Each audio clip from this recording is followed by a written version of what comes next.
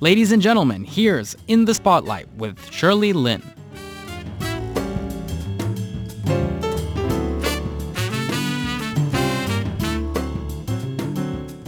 Welcome to In the Spotlight. I'm Shirley Lin.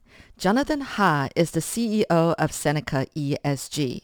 Now, we all know about CSR, or Corporate Social Responsibility, but now we've added environment and governance to social responsibility, and hence ESG. John says it's a fairly new term, but he has already targeted 3 sites within just a couple of years. I begin today by asking him why he chose the 3 cities that he did for his company.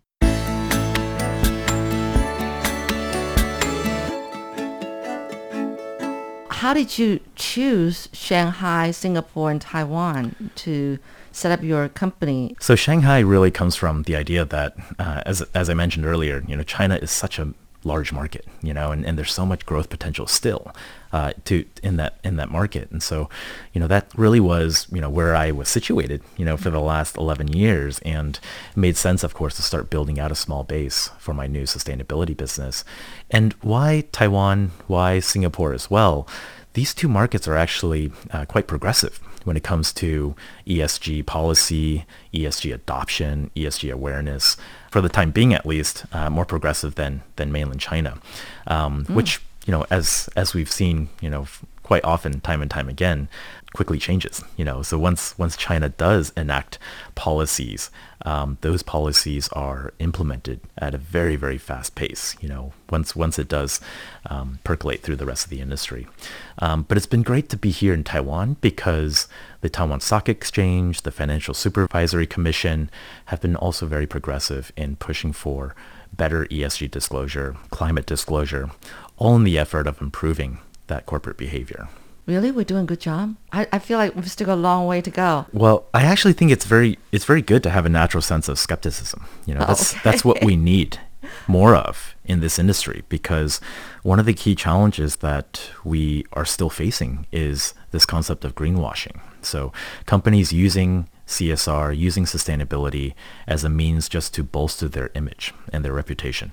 And it's understandable, why companies would want to do so. Anything that benefits their standing in the community and people's perception of this company's behavior obviously may have some benefit to their bottom line. So it's understandable why they would do so, but obviously it's not helping our actual cause. And the cause is to encourage better behavior from these corporates along the lines of environmental, social, and governance issues. And relatively speaking, I do think Taiwan's doing well. Everything is relative.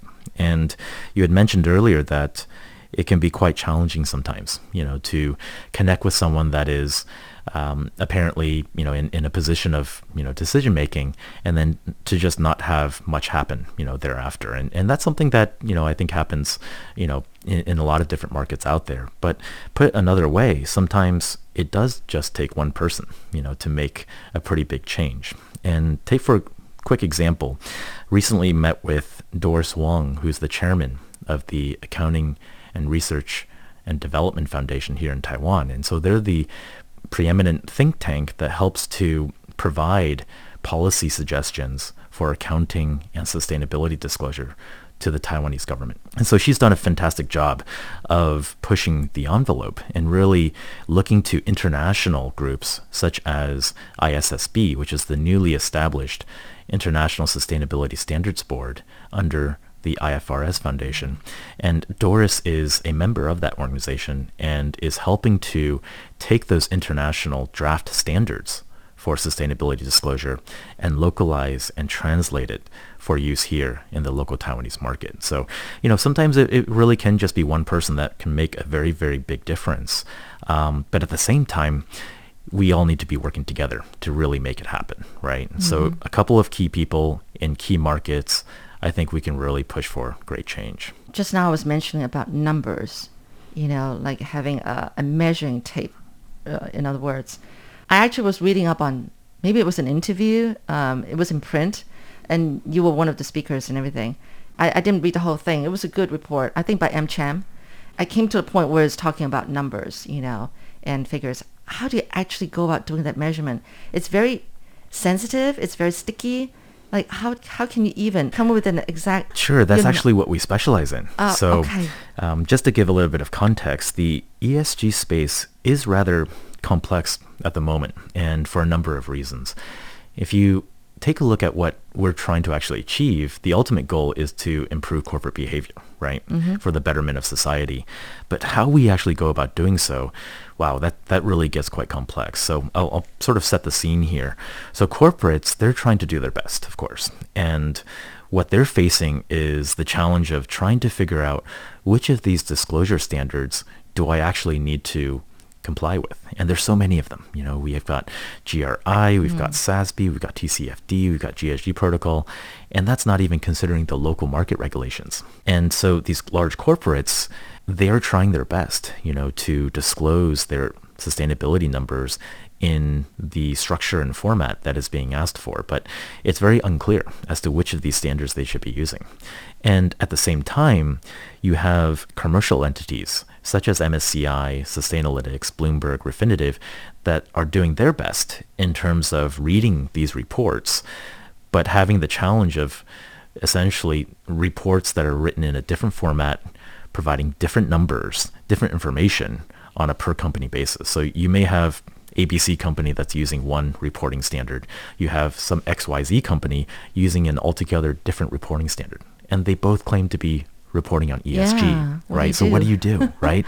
And so these commercial entities, they do the real work of manually reading through these documents. You know, they could be 300-page PDF documents talking about a company's sustainability and ESG practices, and they have to pick and choose the specific numbers that seemingly has some degree of overlap across all of these reports, right? So there are some of these numbers that are commonly reported, such as scope 1, 2, and 3 estimates for greenhouse gas emissions, right? So those are three numbers that, by and large, every company is reporting now, if they are reporting their sustainability figures. But there's a lot of other things, such as what is the percentage of female managers in the company, right? And there's different ways to ask that. You know, what is the average years of promotion cycle for males versus females, right? And so there's so many different ways to ask a question that really tries to capture the same topic, right? And which of these figures should you be using?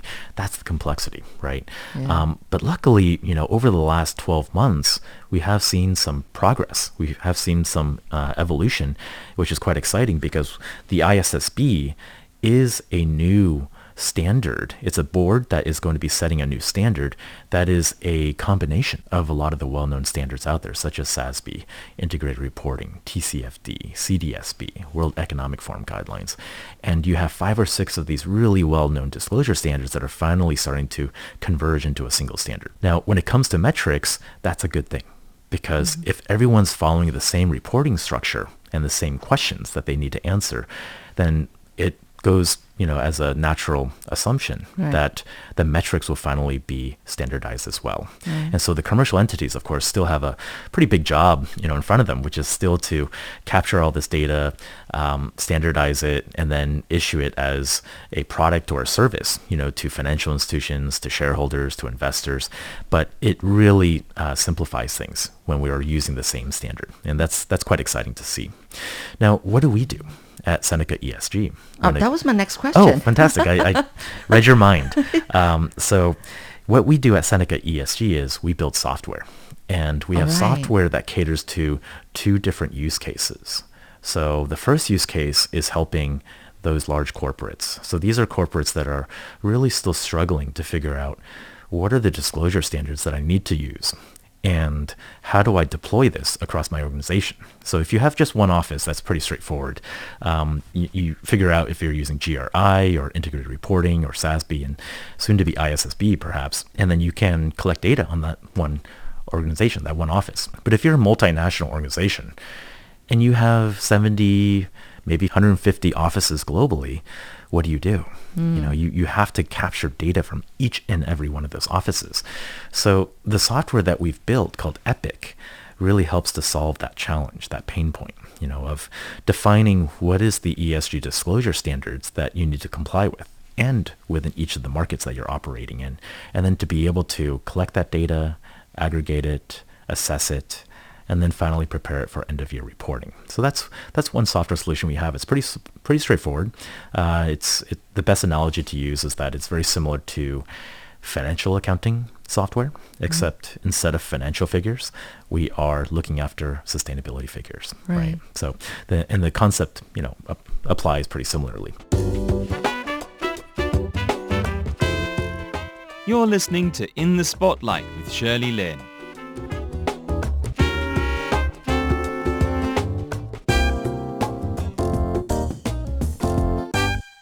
I'm speaking with Jonathan Ha, the CEO of Seneca ESG. So mostly you just kind of like come up with different softwares custom made for each different company? No, actually it's standardized. So our software is what you would call SaaS, software as a service. So one of the key takeaways that we have from having spent some time doing our homework and assessing the state of the ESG industry is that while these ESG data vendors have done a fantastic job of collecting data and productizing it and sharing it to financial institutions, the other challenge that is presented is that each of them also have their own way to rate companies. So every single one of these data vendors, they also provide their own rating of these publicly listed companies. And the pain point for financial institutions is that each of these ratings agencies have a different way of doing so. And you may be looking at one company and you'll ask 3 different ratings agencies, what is their rating? You'll get 3 different answers. And that's a really big challenge because at that point, who do you trust? Who do you believe? And when it comes down to it, the reason why these ratings differ is because ESG as a concept is so subjective, right? So apart from everyone agreeing that it stands for environmental, social, and governance, beyond that, there's ongoing debate as to really what constitutes ESG. What is sustainability? What are the metrics that are intended, to represent a company's ESG record and footprint? And because of these differing viewpoints and definitions, it's quite obvious that they would produce different ratings. So when we saw this and we started to ask more questions, how did these financial institutions actually grapple with this challenge? The simple response was that they decide to just take all the raw data themselves and build their own score, build their own rating system, right? And I was a little bit confused at first as to why. I thought, well, you're already having enough trouble as it is facing all these different ratings. Why would you go out and create yet another rating system internally? It doesn't seem to make sense to me. Right. And the reason for that is because they mentioned that, well, we have our own investors that invest into our fund products. And they may have their own principles and values that they want to emphasize.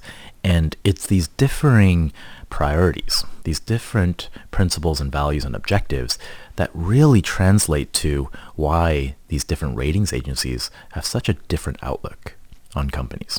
And I thought that was quite interesting that they recognize this, because now they found that in order to actually satisfy the inquiries from their investor base and also reflect the firm's own emphasis on key things such as diversity and inclusion, greenhouse gas emissions, energy efficiency, corporate transparency, they really needed to take better control, take over, the process of scoring and assessing these companies. And it makes sense. And I thought, wow, that is pretty interesting. But how are you doing so currently? And they're doing so using Excel. They're using manual methods, and I thought, wow, that's the way you're doing it. Wow, that must be very time consuming. And they said, sure it is. And I saw that as an opportunity, so we built software that helps to simplify that process. Okay. So rather than having to deal with hundreds of Excel sheets and manual data entry and how do you fit all these data points together to produce your view, we have software that streamlines that process so that you spend more time on the analysis. Less time on the data crunching. Yeah. More time on the analysis. Thank you very much. This has been fun, and I really learned a lot. I really did. And it sounds very exciting what you're doing, so I can see that you can be so engrossed in your work and enjoying it at the same time, I think. I want to thank you so much, Shirley, for the opportunity to come onto problem. your show. It's been great. Great. I always love talking about ESG and sustainability. So All right. absolutely, if there's another opportunity for us to chat again, Okay. I would welcome it. Certainly. Thank you very much, John. Thank you.